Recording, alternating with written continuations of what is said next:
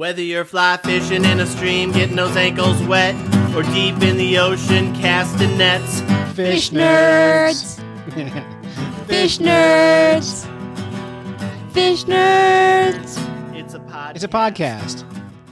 Hello and welcome to the Fish Nerds, the show about fish, fishing, and eating fish. I'm Clay Groves, Chief Executive Fish Nerd, licensed fishing guide, and your best friend. Got a special co-host with me today. Who are you? I'm Zoe. Got my kid Zoe here. She's 13 years old, and she comes on the show every so often. It's been a long time, Zoe. I think it's since I was 12. I think it's 12. a yearly thing now. Once a year podcast co-host Zoe Groves. So happy to see you here, Zoe. Thank you for coming to the studio. You're welcome. I know the commute was rough on you today. It was. All right, so today on the podcast, we got kind of a big show for you. We're really excited about this. By the way, this is our second time recording it because I failed the first time. We're redoing the whole thing. Hopefully we can hold on to the magic. We'll see. We'll see. We shall see. So today on the show, we're going to chat with Michael Willett. We're going to find all about his new invention called Spread 'em. He's got a Kickstarter going, which the Fish Nerds have backed. We're excited about that. The crappy hippie in our Fish Nerds effing essayist, Tim Beat, is with us. They have a brand new segment called Lure Love. We're excited to share that with you. We'll do Fish in the News, and we're going to talk about the Filet-O-Fish gods. So a lot going on tonight's podcast. So what do you want to start with today? I don't care. Whatever you want. Why don't we jump right in with our brand new segment, because it's new. Let's sort of open with it, like the big open, like, ta-da, here we go. So we're going to open with a brand new segment. Here is the crappy hippie in the Fish Nerds essayist, that's fun to say. That is, essayist, yes. Tim Beat, with their new segment called Lure Love. Hooray! Settle down. All right, here they go.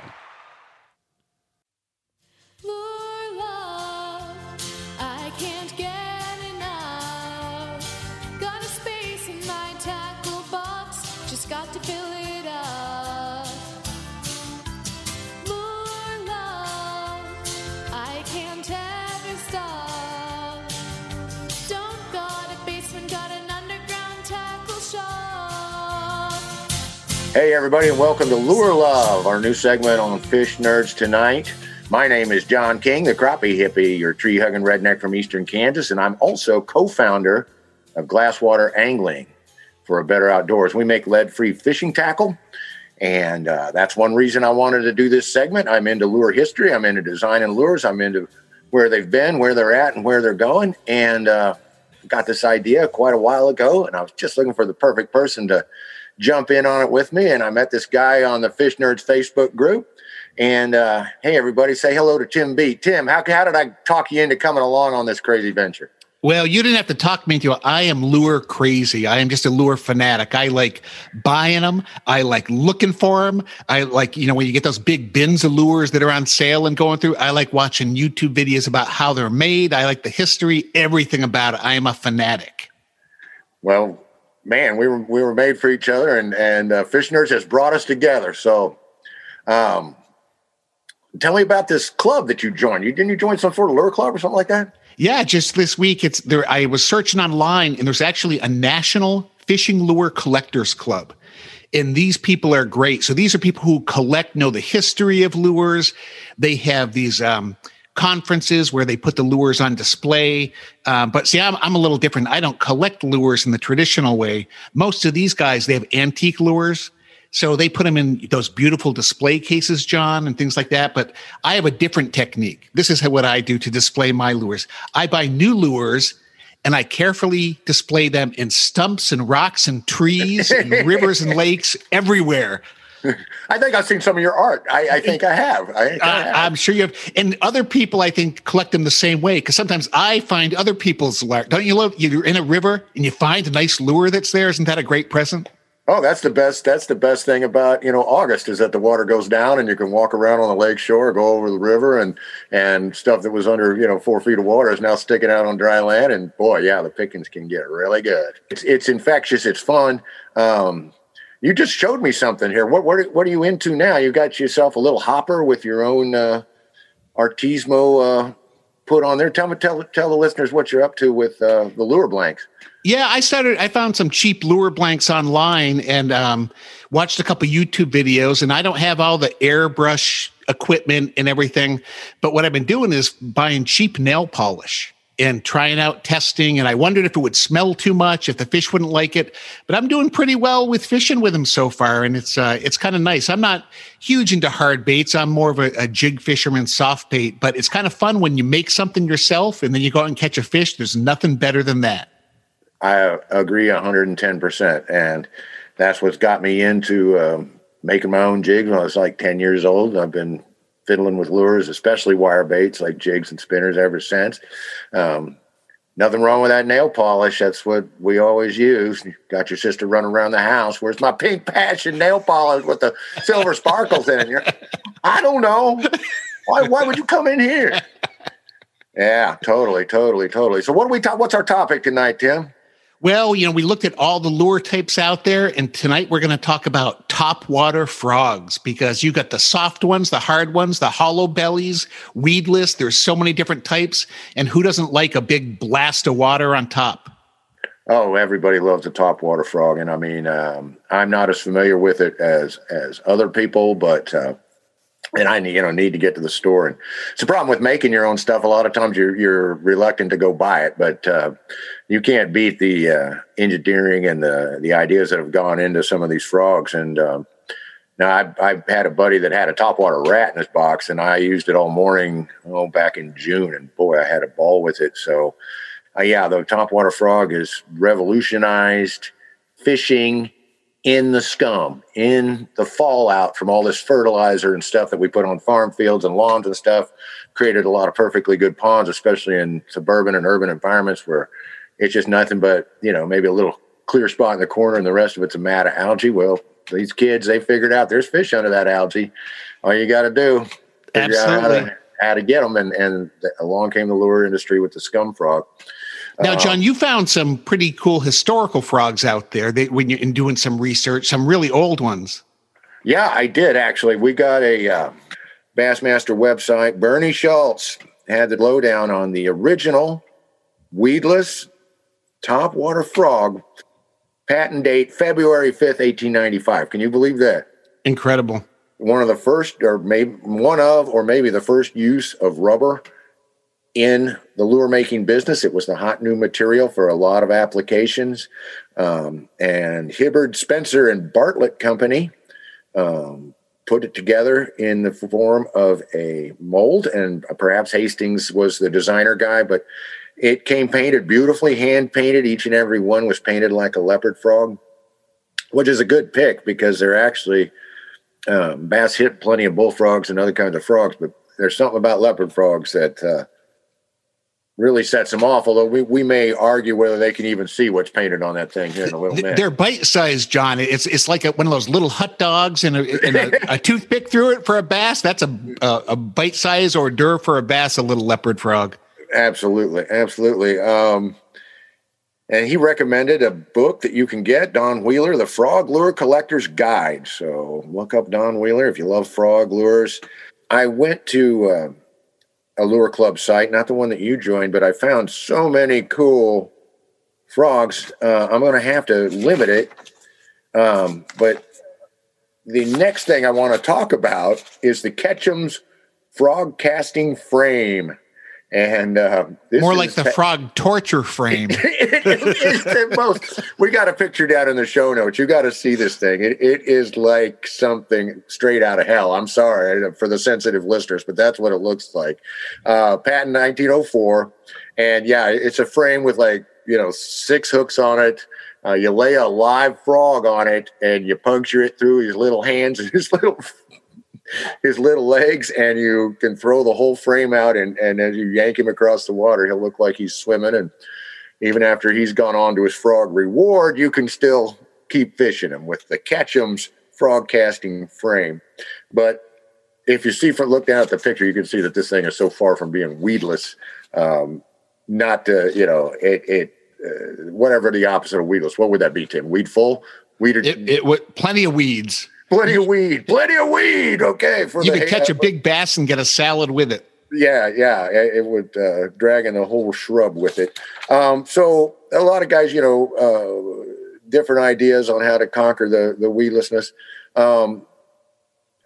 different, wires and different things they would put on them. But one of the best ideas, I don't know if it was in terms of performance, but one that amused me the most was the Gee Whiz Frog, the kick that gets them quick, made by All Star Bait Company, Chicago, Illinois, Kirka, 1930.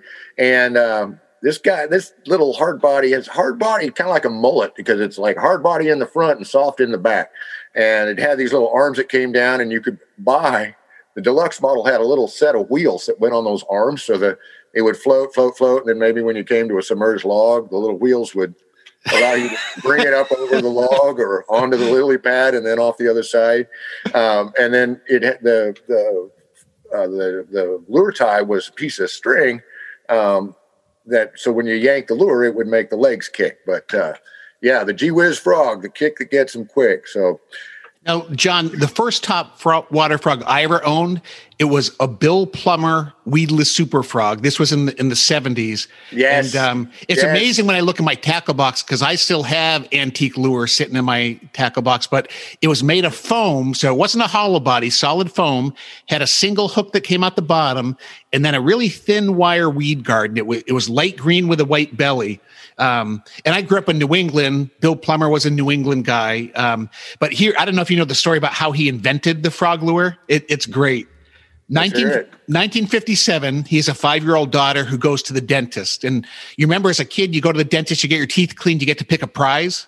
Okay, yeah. Well, she picked this little rubber frog and had an air bulb, and you squeeze the bulb and the frog would hop. So she goes to bed that night. What does Bill do? Bill takes a weedless hook and puts it through the frog. And it worked so well for him that he ordered a whole bunch of these frogs from overseas.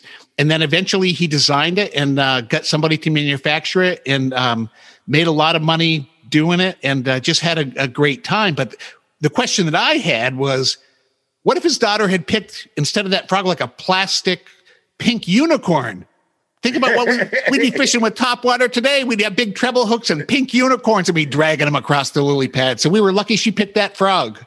We are lucky, but then again, see, now I've got all these ideas for, the unicorn lure, right? But, I want to know how he bought her off. Daddy, what happened to my frog? It hopped away. Hopped away. Cat Didn't see it. Would you like some ice cream?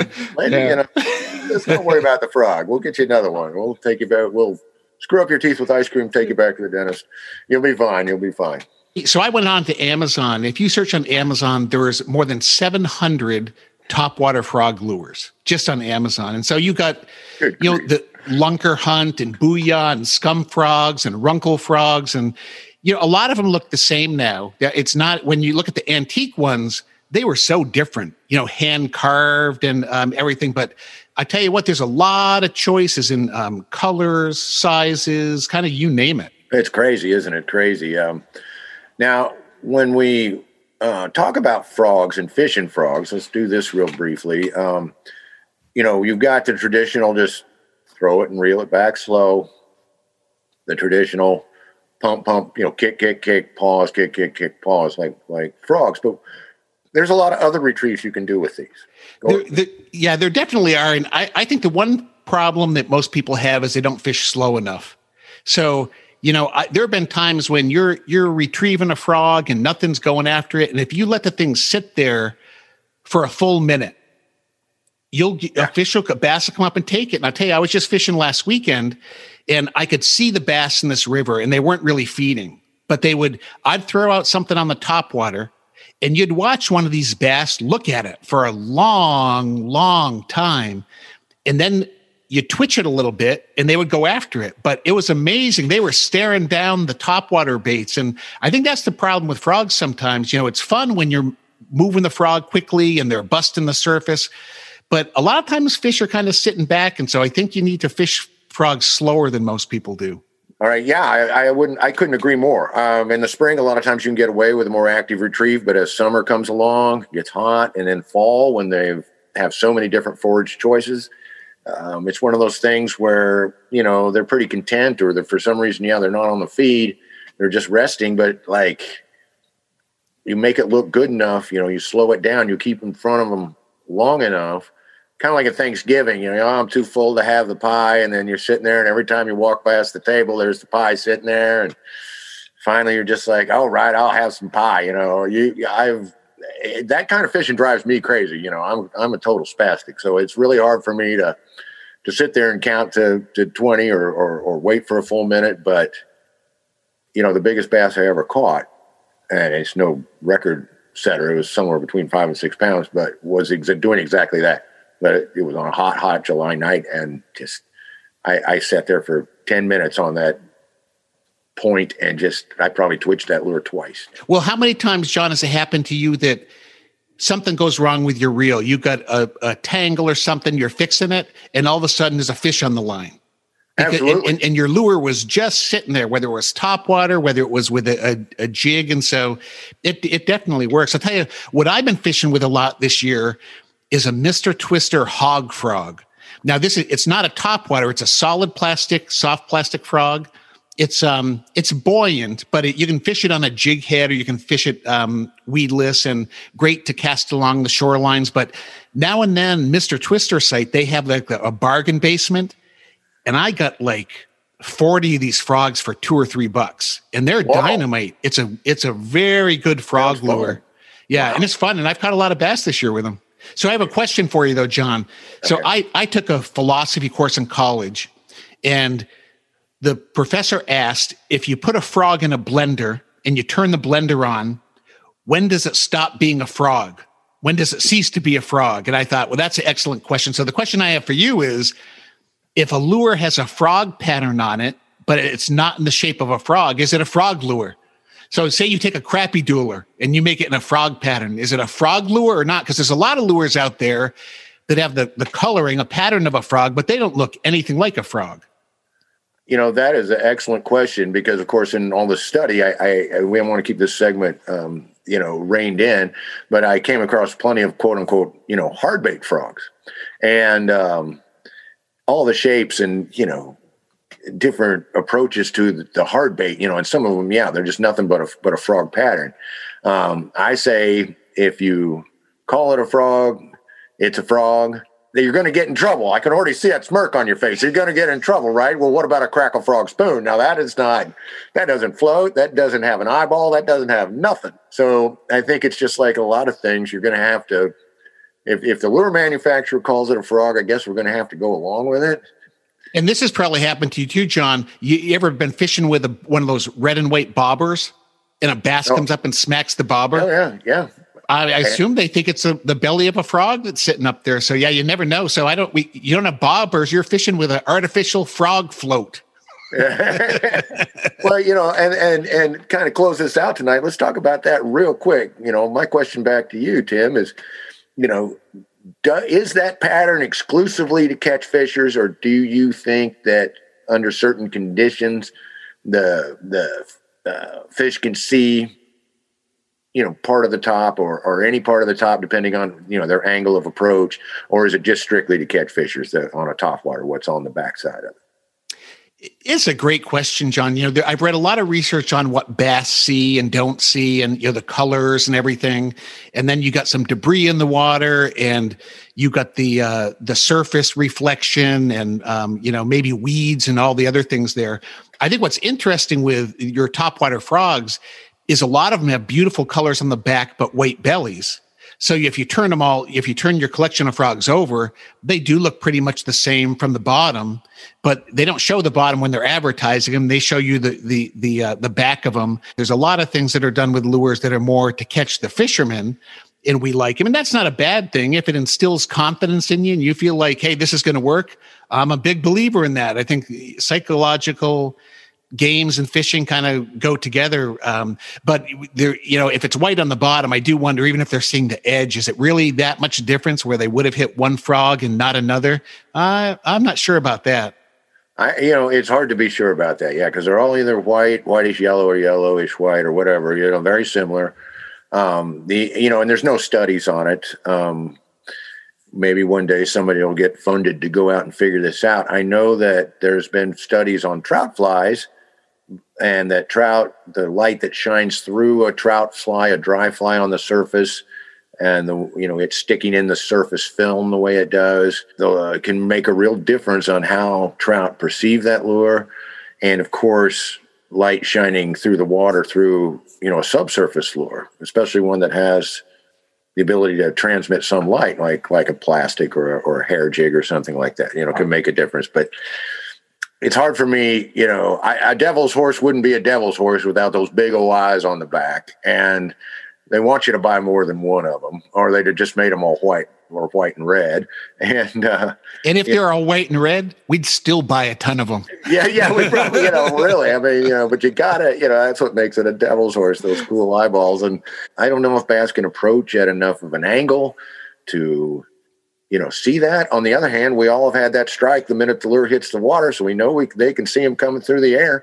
They'll be sitting there right there, and they'll watch it just like an outfielder and get under it. And as soon as it hits, they'll strike. Well, John, with the frogs too, if you're dragging that frog across a lily pad or something like that, all that bass can see is maybe a shadow and some motion. But that's what I love about fishing for both smallmouth and largemouth.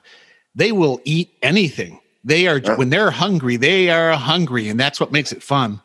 Well, that's absolutely true. And, when we go out to fish at night, we completely dispense with the white belly and, fish either with a black one usually or some darker color. If you fishers, guys and ladies too, want to chime in on that, can a bass see more of a topwater, especially topwater frog, than just the belly? And you want to chime in on your opinion of whether this stuff is relevant or not, call the Fish Nerds hotline. That's 607-378-3474, 607-378-FISH, Fish Nerds hotline. So, John, every time we do this segment, we want to rate the lures on a scale of 1 to 11 because 10 is not good enough for us when it comes to lures. So what is your rating of the topwater frog? 11. This one goes to 11 without a doubt. It's like, most frogs only go to 10, but the topwater frog, 11. Absolute 11. Absolute 11, Tim. Very, very good Spinal Tap imitation. I like that. So, John, I developed a mathematical formula to rate lures, and I adapted it from Einstein's theory of relativity equation, and I substituted a lure's color, shape, and past fishing success for Einstein's mass, energy, and speed of light. And based on that formula, topwater frog, it scores a perfect 11. And it's science, so it can't be wrong. That's right. You're hearing this, Doc Martin? It's science, so it can't be wrong. Mr. Beat, he's got it going on. All right. I think that wraps it up. It would be great if people want a specific lure for us to talk about. Go to that Fish Nerds Facebook group and let us know. What should we be talking about next after the topwater frogs? What's your favorite lure? And give it to us, and we'll chew on it for a while. Thank you, Mr. Tim Beat, for coming with us tonight, and we will get together again and do this again soon, I hope, sir. All right. I'll see you next time, John. See y'all next time on Lure Love. Peace out. You've been on my mind. Never enough lures to tie to the end of my line. Lure Love, can't I make you see? Why buy 5 lures when you can buy 103?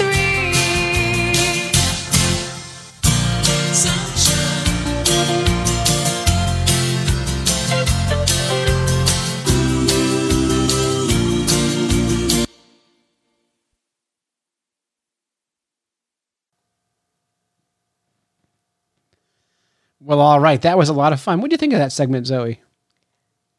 It was weird. Yeah, it is weird. Pretty much everything that Tim and the Crappie Hippie do for us is weird, and that's why we love them. That is. We're happy to have them here. All right. What do you say we jump into some fish in the news? Zoe? Sounds good. Hit that orange button. Wait. Okay, great. Sounds good. Hit that orange button. Orange button. News, fish in the news. Everybody loves their fish in the news. And this first story is from the New York Times. This story- Massachusetts town begs residents to stop calling 911 about fish. Yeah, I wasn't saying anything. Just jump in anytime you want. Keep going. I'm sorry. I really needed to say that. Keep going.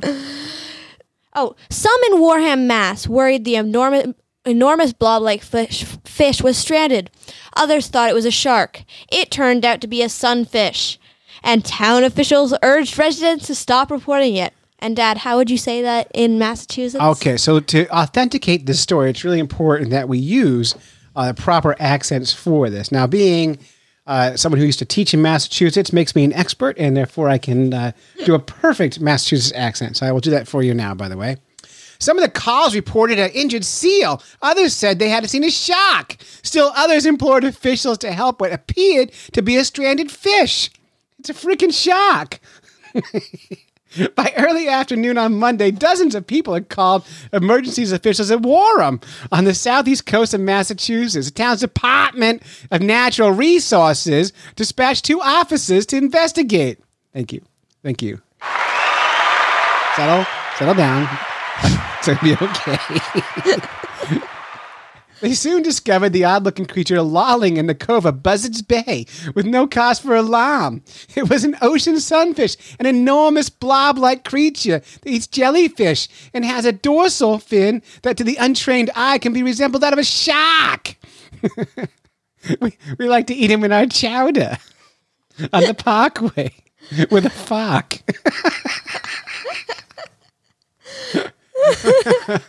That's the whole story, really. Yeah. The calls had become so voluminous, however, that the Wareham Department of Natural Resources was compelled to issue a plea on Facebook. The fish was swimming, it said, adding, "It's not stranded or suffering. The sunfish, is fine." It added, "Please stop calling the police department about the sunfish." right, and if you would do that like a Kennedy would read it, you'd go, error, it's not stranded or suffering, the sunfish is fine. It added, "Please stop calling the police department about the sunfish, error. Gary Buckminster, the department's director of Wareham's harbor master, said he began getting calls from the concerned residents as early as 6:30 a.m. on Monday. Of course, in Massachusetts, you would say 6:30 a.m. in the morning because it's important to say it twice. That's what I learned. You did? Oh, yeah. That's a right. fun fact about Massachusetts. State law, you have to say a.m. and morning in the same sentence. Just like if you say p.m., you have to say afternoon afterwards. Like we had lunch at 12 p.m. in the afternoon, which is redundant. I know. It's wicked smart. But that's from Massachusetts. I'm from Wareham. I'm from Worcester.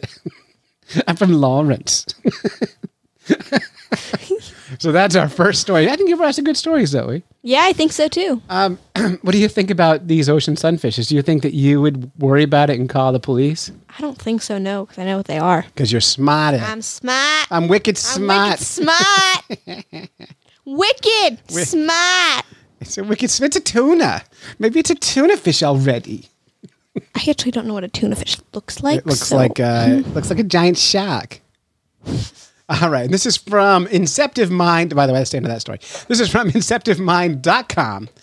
Engineers build an untethered squid robot for underwater exploration. This is really cool. Engineers at the University of California, San Diego have built a squid-like robot that can swim untethered, propelling itself by generating jets of water.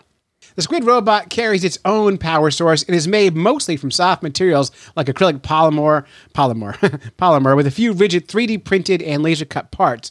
It can also carry a waterproof camera or a different type of sensor for underwater exploration. Soft robotics are used to ensure the safety of fish and corals, which can be damaged by rigid robots in case they crash, I guess. The problem with soft robots is, they move slow and they have a difficult time maneuvering. The team of robotics and computer simulation experts turned to cephalopods as a good model to solve some of these issues because cephalopods are soft-bodied animals. The next step is to improve the robot's efficiency and ability to maneuver, go faster by reworking the nozzle that expels water. Guess what the nozzle is? It's butt. It's a butt. They are jet butt propelled. They're butt propelled? Yep. They squirt water out their butt. That's how they go. That's science. Hashtag science. Let's do one more story for you. This is another one that Zoe brought to the Fish Nerds this week. And this is a story we've covered actually before, but this year is different because of COVID-19. This is from the Houston Herald. And the headline, Zoe, read it.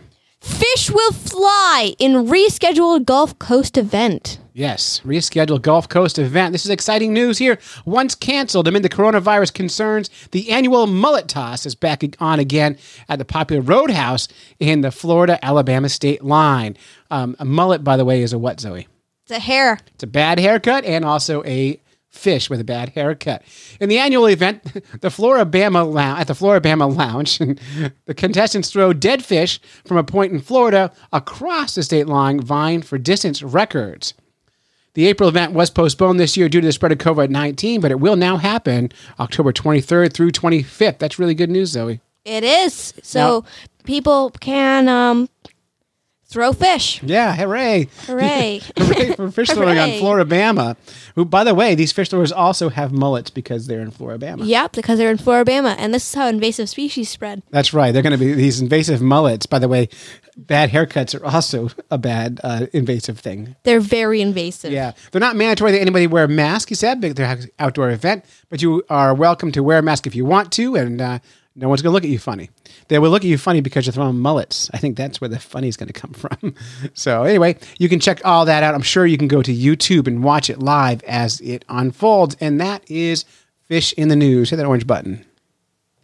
News, fish in the news. Everybody loves their fish in the news.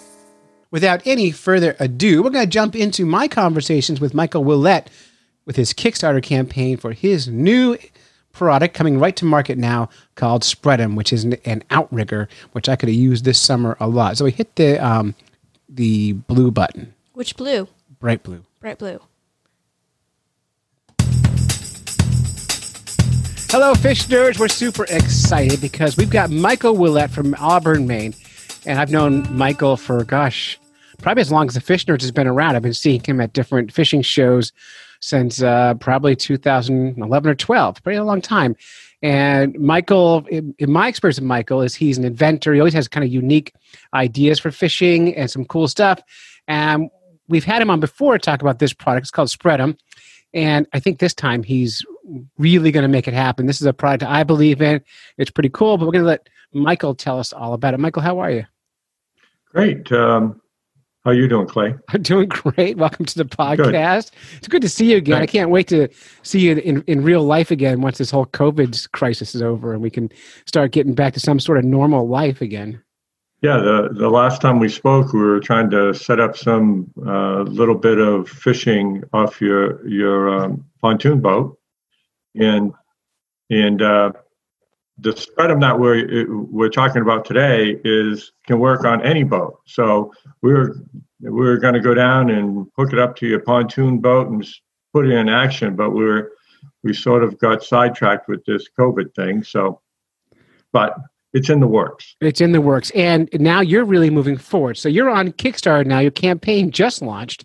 You go to Kickstarter.com and just search for Spread'em. It's Spread-EM. Is how you search it up. And we'll put links up on our website and in the show notes so people can find it pretty easily.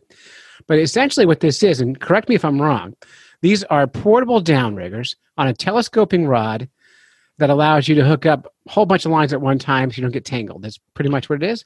Well, it isn't a downrigger. It's an outrigger. Outrigger, my brain.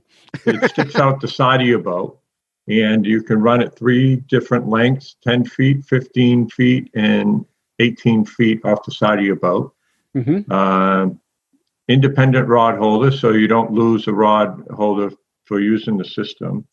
But I recommend every 5 feet putting out a line, so you can add 3 extra lines if you're out at 18 feet off the side of your boat, and it just puts more lines in the water. And a lot of people fish off the back with the downriggers, or they're limited on space.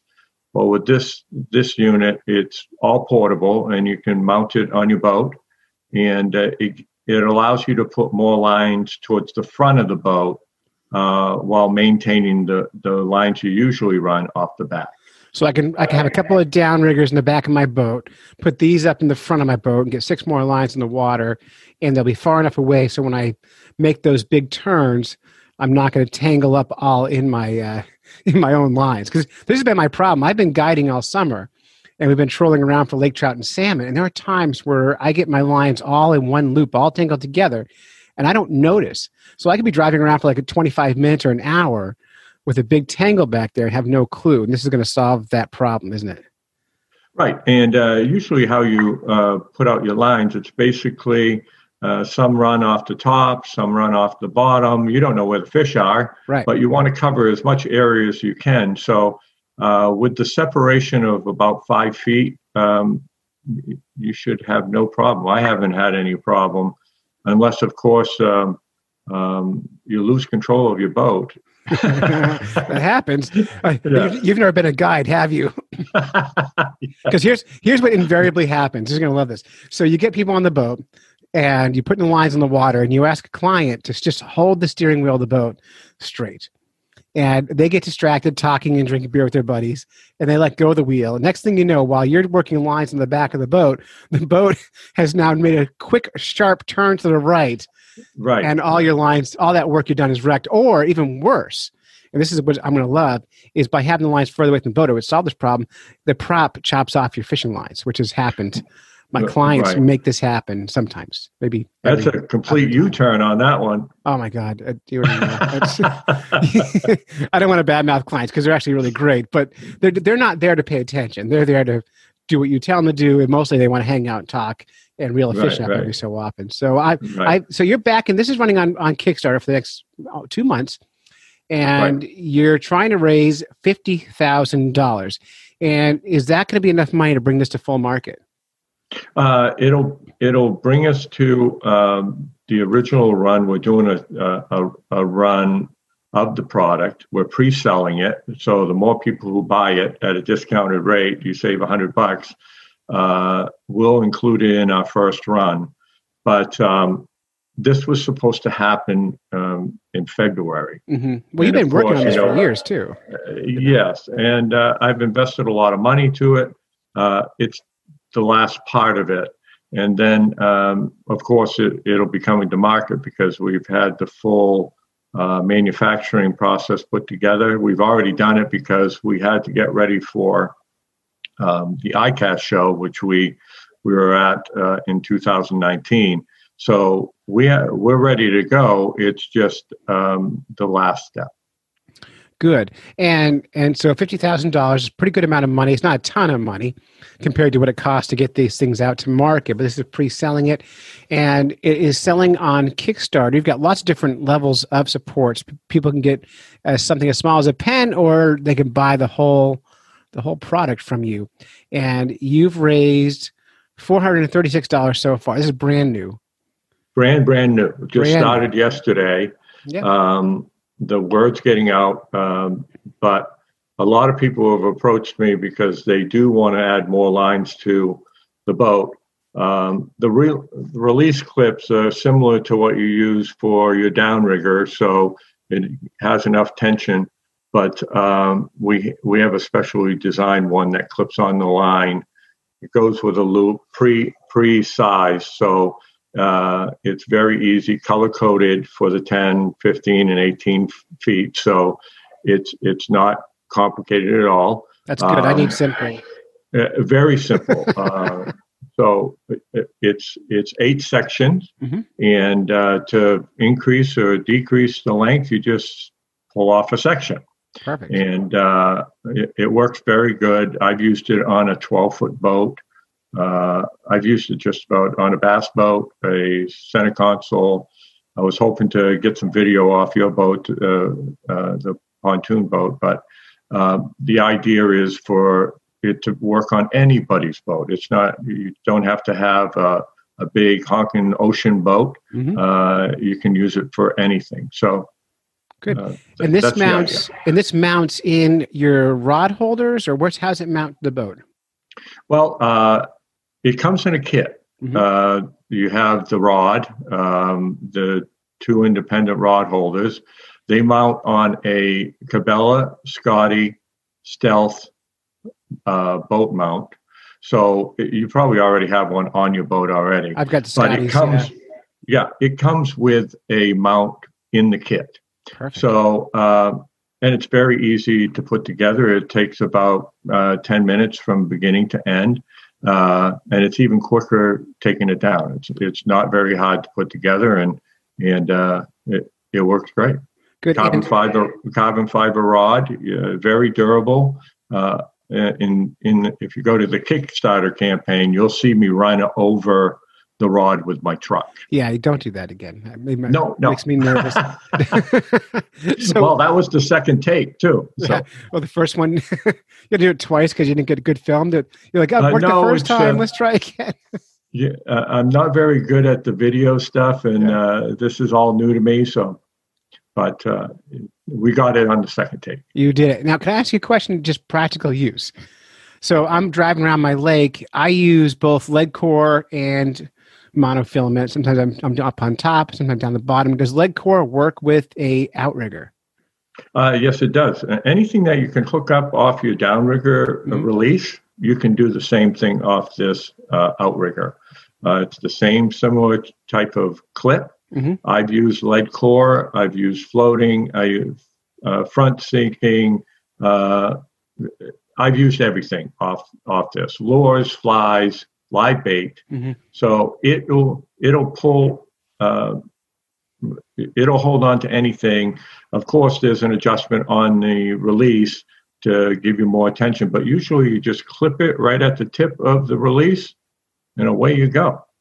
Well, that's really cool. And one of our policies here at Fish Nerds, if we have someone running a Kickstarter campaign and we have them on their show, we have them on the show because we believe in the product and we believe in this product. So I've backed you on the full amount because I want this on my boat and I'm excited about this for you. So I'm one of your first backers. I'm kind of excited about it, and we'll be talking about it all month long.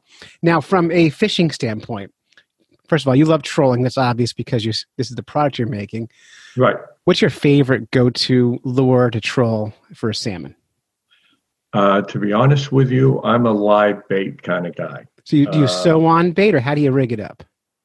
I've done the sewn on bait, but I usually do live bait with a slider. Goes through the front part of the lip of the bait fish, and it goes to the dorsal fin.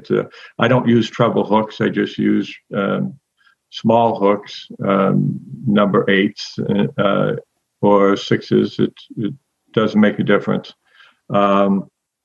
And I will use that slider and let the fish swim by itself.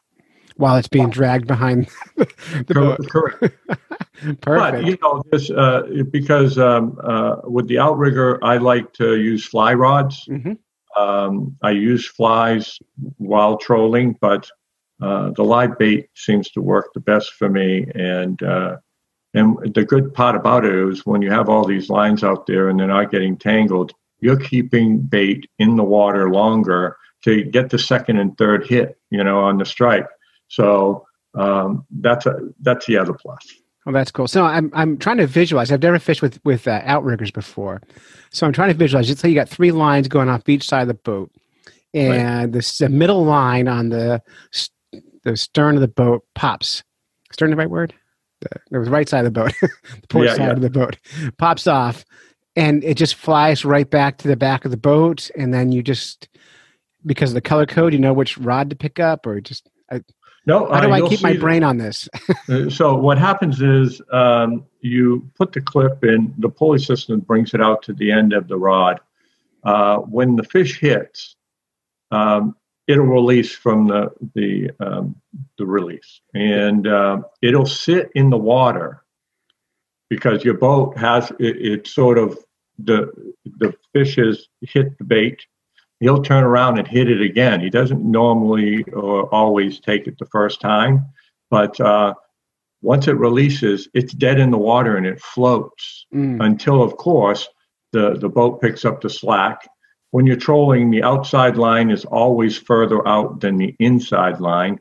When when the line comes back around, you don't want them to get tangled from the release. So if it's the middle one, the one close to the boat is shorter from the back of the boat anyway. So it's from trolling, the outside one is the furthest away, then the middle one is like midway, and the one close to the boat, of course, is not as far as all those. So when they hit, the fish brings it towards the back of the boat, and you don't have tangles.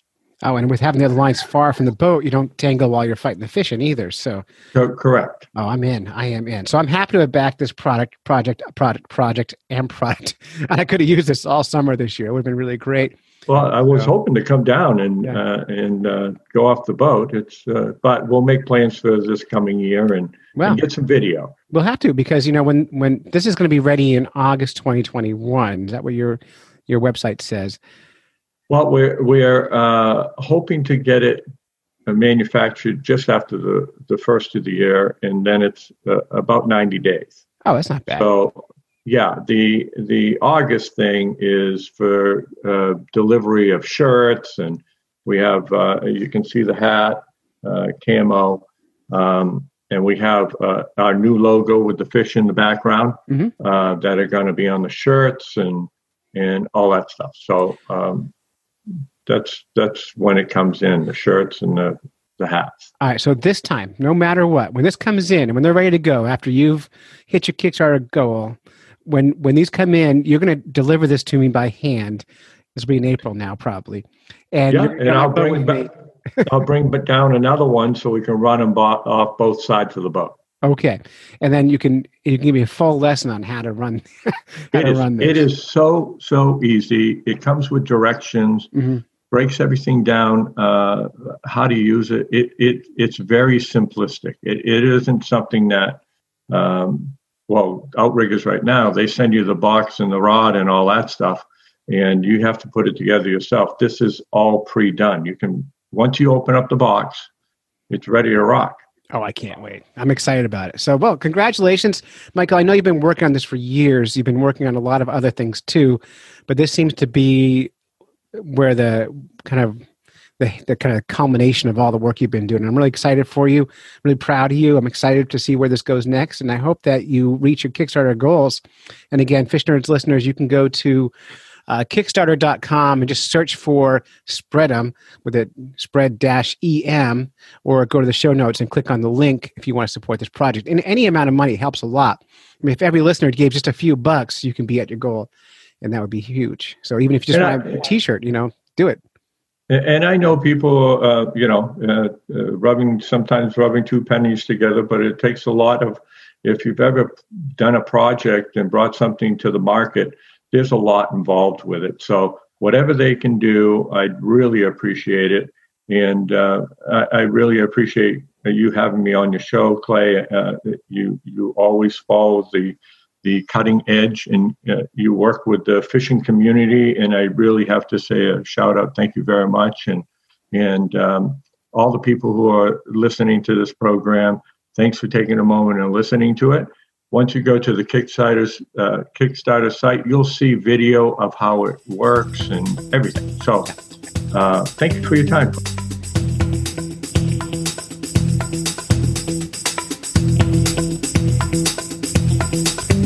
Well, all right. Well, thank you, Michael Willett, for coming on. We really appreciate it, and the Fish Nerds are very happy to be backing this product. And we can't wait to get you on the boat this spring to test out these for real, because Zoe, you've been on the boat when I've tangled up lines when we're trolling. Yes, I have. He's made me untangle them sometimes. That's right. I make you do the work, and so this will really solve that problem. Thank you, Michael Willett. Now, we have one more thing we need to talk about, and this is the God of Filet-O-Fish. Zoe, what is a Filet-O-Fish? It is a cheap sandwich. It is a cheap sandwich from where? McDonald's. From McDonald's. Have you had one before? No. I only ever get chicken nuggets. So for those who don't know, a Filet-O-Fish sandwich is a square hunk of meat at McDonald's with tartar sauce, American cheese on two pieces of, not one piece, of one hamburger bun. That's it. That's as simple a sandwich as you can get. Do you know what kind of fish is in the Filet-O-Fish, Zoe? The easiest thing to catch. Whatever they can mush up into a ball and spread out into a cube. Yeah, it's mullet. No, it's not mullet. It should be mullet because that would be sustainable. It is actually Alaskan pollock, according to McDonald's website. Which is probably not true, to be honest. Well, it probably is. Pollock are popular? Very popular, huge numbers. Oh, okay. It's in the cod family. They're delicious fish. But anyway, that's what it is. This is from Pedestrian. This is actually a blog, a food blogger. And the headline is, I ate Filet-O-Fish burger for every meal of the day for a whole weekend. Oh, I can't read. Will you read it? I ate a Filet-O-Fish burger for every meal of the day for a whole week, and now I've seen God. Yeah. Now that's Australian, so you need to read it in Australian. I ate a Filet-O-Fish burger for every meal of the day for a whole week, and now I've seen God. Forgot one word. Good day. There you go. Perfect. That's how you do Australian. Thank you. Thank you very much. Thank you. Yeah. Now we're going to have Australian protesters. All right. So what we're going to do is we're going to read some of his blog posts and give some commentary on it, let you know how it went, okay? So first of all, he describes a Filet-O-Fish as a burger. And so that's problematic to begin with because Yes, it is. It's it very is not a burger. It's a square of fish fried. fried square of fish with tartar sauce and American cheese. Yeah, so he started off eating his first breakfast on a Monday morning. Usually has cereal or some other breakfast adjacent dish like toast or bacon and eggs, but this day he had Filet-O-Fish. He described the Filet-O-Fish as holding up surprisingly well for the first breakfast of the week. The imitation brioche bun, I like that, goes down as a treat at this time of day, and the fish patty is kind of edible before midday, and the tartar sauce is tolerable. So that's a good start. The tartar sauce, by the way, on these is always this kind of weird, lukewarm feeling. Oh, it's Midday on Monday, he had to have his lunch, his second Filet-O-Fish of the day. This time, there's no immediate smack of flavor, but the burger is more-ish. Nonetheless, it's no longer a treat, but rather a sustenance that he's craving. And by dinner time, he has no desire to eat any more food for that day, but he does it anyway. So it's a very funny article. We'll put a link up on our fishnerds.com. We're going to jump ahead to Wednesday, because by Wednesday now, he's been eating it for a few days. You want to read this, Zoe? By now, everyone's been telling me my breath stinks. For one, I don't blame the Filet-O-Fish. Maybe it's just my gut flora up to no good. Yeah, gut flora. Oh, and I've also completely lost my appetite by now. I constantly feel full. Eating is but a folly distraction on my is but a fully distraction. My only the weak partake in it. Cool. Nevertheless, breakfast must go on. By lunchtime, it's a chore. And by dinner, it's the same story. It sounds like he's not really enjoying it. No, I wouldn't enjoy it either. I think I might. You do might, it. but Now, you're different. The picture of this, by the way, is awful. Because it's this hairy man with a beard and a mouthful of fish. It's on his lips and teeth and delight. Delight. Let's skip ahead to Friday. This is where it gets kind of fun. His text in this becomes hard to read. Friday, I became more slovenly with each bite as the days go on. From breakfast onwards, there's always tartar sauce on my face now, and the aura that flows with me wherever I go smells amazing. I can only imagine. At lunch, I wipe the tartar sauce on my face as a kind of absolution before consuming the flesh of Ronald McDonald himself. Now we're getting religious. Think as Ronald McDonald as Jesus in this case. The fish and bun is an earthly body, but there's no wine to dignify the blood. The tartar sauce will suffice. By Saturday, I soar high above the mortals in the street who are beholden to their feeble notions of hunger. I ragingly lust for the Filet-O-Fish. It emanates from the bowels of my bowels as I wait in line for the macas for breakfast. No, I'm not hungry, you fools. I am devoted. It's getting religious now. He looks terrible. Yeah. So we're going to skip ahead just a little bit to where it really gets Weird. really religious. Really weird. Yeah. So on Sunday, every time I consume the burger consumes me. The Filet-O-Fish and I become one more intimately than any bond known to mankind thus far. I'll do this one. You want to do this? Go ahead. Agios, oh Barfmouth, keeper of the Filet-O-Fish. Now, I think you need to read this not like Harry Potter, but more like a Catholic priest. Agios, oh Bartholomew. No, you're more Harry Potter than ever. It would go, may the fertiles of the terrestrial paradise be irrigated with the blood of who I just lust for the Filet-O-Fish. Through my miraculous That's immaculate. immaculate consumption, we become unified as one. That's perfect. Priest imitation. It by the is? way. Yes. Okay. If it was a Boston priest, it'd be, we become wicked, unified as one. In conclusion, the Filet-O-Fish is a good burger. 9 out of 10. Highly recommended. If you don't believe it, give it a shot yourself. Anyway, it's a very fun read. If you get a chance, check it out. We'll put a link up in the show notes. Zoe, I was curious, what, if anything, would you want to eat one meal of every single day for a week? And you have to be specific. You can't just say leftovers. That's not fair. All right. Good point. Give me a minute on this. All right, I'm going to tell you a story of when I first moved to New Hampshire. And this is one you've heard before, but I'm going to tell you it again. So when I first moved to New Hampshire from New Jersey, in New Jersey, blue food dye was illegal in 1991 when I moved to New Hampshire. And one of my favorite cereals as a kid was Boo Berry cereal. There's Frankenberry, Boo Berry, and Count Chocula. And I love Boo Berry cereal. Not because it tastes like blueberries. It doesn't taste anything like blueberries at all. It's just because it's blue colored. So I moved to New Hampshire, and Boo Berry cereal was a legal thing. You could buy it at the store. And I thought, oh, this is perfect. For the next week, all I'm going to do is eat Boo Berry cereal. So I bought like 8 or 10 boxes of Boo Berry cereal, and all I did was eat Boo Berry cereal and milk. And by day 4, everything that came out of my body was colored like Boo Berries. So even my Pooh Berries were blue colored. I even took Polaroids of it, which I can't find anymore. Some days, Zoe, when I'm dead and gone, you're cleaning out my stuff, you're going to find a box with pictures of bright blue poop in it, and that will be, you'll go, oh, I remember this story. I love my dad. Why did you take pictures? Wait, you didn't tell me you took pictures of your poo. I thought you took pictures of like your teeth and your spit and your cereal. What fun is that? Good point. So if you were to pick one meal that you can eat for a week and only one thing, what would it be? Tacos. Tacos is a great choice. 3 meals a day of tacos. I'm 3 in. meals a day of tacos. I'm in. I could do cheeseburgers like that. Yeah, same here. Could you do Filet-O-Fish? No. No, the problem with Filet-O-Fish is it doesn't taste that good the first day. Yeah. So it'd be tough to tolerate for 3-4 days in. I agree that. All right. Well, that was our story, and that is our show, in fact. So we're going to wrap up this show here. We want to start off by thanking our Patreon supporters. We have a couple of supporters giving us $25 a month, and then if you do that, we will name your business on the podcast. First one is Josh Lopes at lopestax.com. You need your taxes done. Josh is a great guy for it. The other one is Beth Metz. Now, Beth Metz does not have a business, but if you, in the middle of the night, go into your bathroom with a flashlight pointed just under your chin and all the lights off, and you say, Bethany Metz, Bethany Metz, Bethany Metz, 20 times in the mirror, she will show up in the dark in your house. And you're welcome for that one. You're welcome. Yeah, it should be a lot of fun. It would scare the hell out of me. But I would too. But I love Beth. I might try. Yeah, Beth Metz. I'm not Beth Metz. Beth Metz. Near Halloween. It would be funny. Yeah. All right. No. Weird. All right. Well, thank them. Anyway, if you want to support the podcast, patreon.com/fishnerds and give us a little bit of money.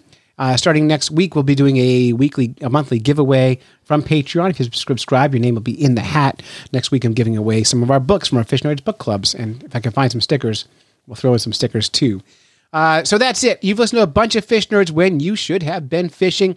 Special thanks to Tim Beat and John King for their new segment, Lure Love. Big thanks to Tim Beat's daughter, who I don't know her name because Tim didn't tell me, for the new music for that segment. That was very, very good, and we like it. Also, a thank you to Wally Pleasant for our opening theme music and Diana's Bath Salts for our news theme. Until next time, follow the code of the Fish Nerds. Spawn early and often. Never trust a free lunch with strings attached. Swim against the current every chance you get. That's it. Zoe, you made a podcast. Congratulations. I made a podcast. Thank you. Whether you're fly fishing in a stream, getting those ankles wet, or deep in the ocean, casting nets. Fish Nerds. Fish Nerds.